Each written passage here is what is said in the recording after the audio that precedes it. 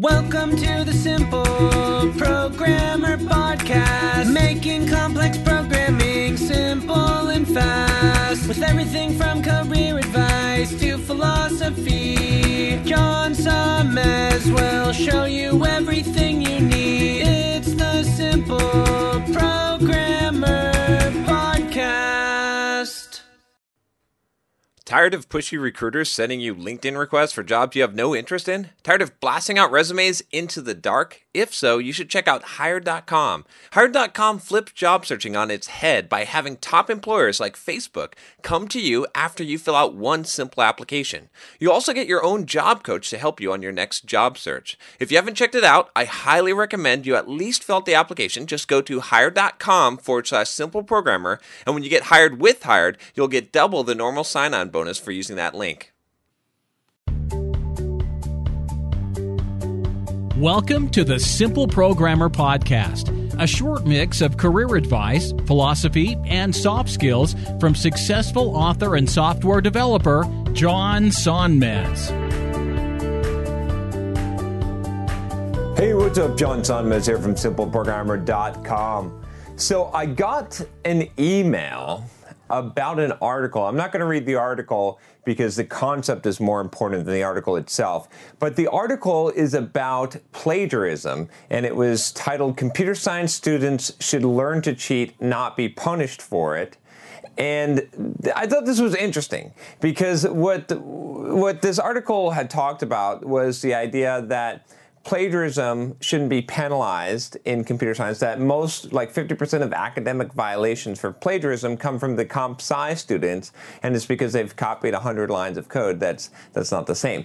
And it's really interesting because the author of the article goes on to talk about how colleges aren't as effective, and I agree with him on that, and that coding boot camps might be a better way to go, and I agree with him on that. But I totally 100% disagree with him on the plagiarism bit, and I'll tell you why.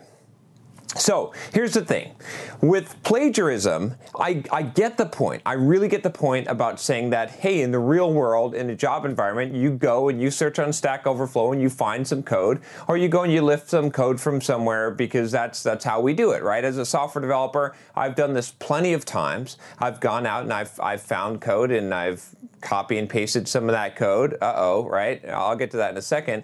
But I've gone out and found code somewhere else, found out how someone is doing it. That's the standard way. And to be a really good software developer, you need to have that skill set. You need to be able to go out and find the answer to your problem and not always try and code up everything or come up with the algorithm yourself. It often makes sense to go and find the answer. But here's where things get a little bit tricky, and here's where I'm going to disagree about the plagiarism point for a couple of reasons. So first of all, it's fine to go out and try to find an answer to a problem, but it's not fine to go out and copy and paste that code, okay? You hear what I'm saying? Because when you do that, that means that you don't understand the code. You're just taking some random code chunk and putting it into your code base, and you might not understand exactly what it's doing, okay? And you're not really gonna fully understand it until you write that code. So I've got no problem with going out and finding the answer, right? You don't have to come up with a bubble sort algorithm on your own. I don't use the bubble sort algorithm, by the way.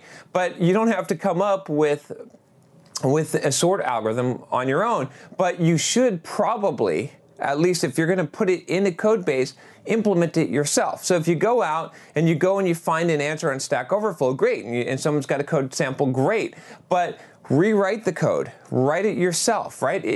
Don't just copy it exactly how it is with all the variable names, right? Even if you're pretty close to copying it line for line, that's fine.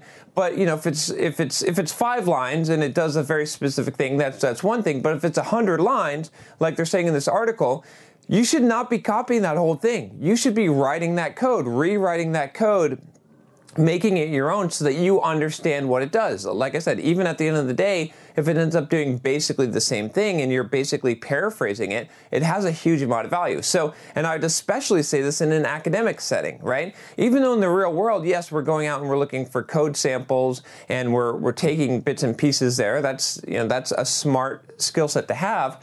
If you're learning to code, you need to make sure you understand the code. It does not hack it. It does not make sense to go out and grab code from other places and put that into your project. The whole point was that you're supposed to implement it. Especially, I think there's a lack of understanding here, but if you're a computer science student and you're supposed to implement a sorting algorithm, okay, and you go and you lift the code from somewhere, even if you rewrite it, if you've lifted it, if you've cheated, if you haven't gone through the process of thinking it through, you're missing out. The whole point of doing something like creating a sorting algorithm or doing some kind of a computer science algorithm is that you that you're supposed to do this, right? That you're supposed to learn this and figure this stuff out. Okay, so that's what I gotta say about that. I get the point again, and like I said, I'm not saying that you don't go out and you don't like find inspiration, that you don't go out and you reinvent the wheel every time. But if you're gonna write some code, if you're gonna put some code in a code base,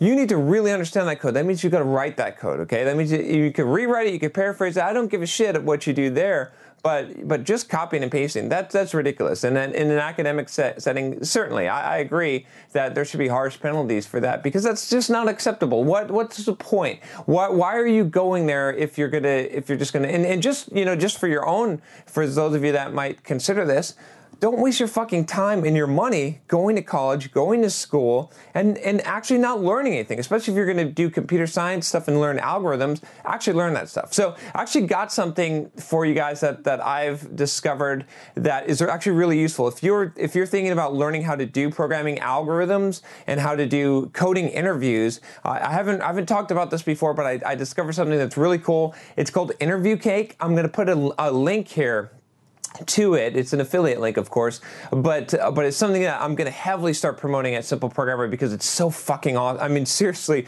this is awesome stuff. Like if you, a lot of you have asked me about algorithms, how to learn algorithms and how to do that effectively.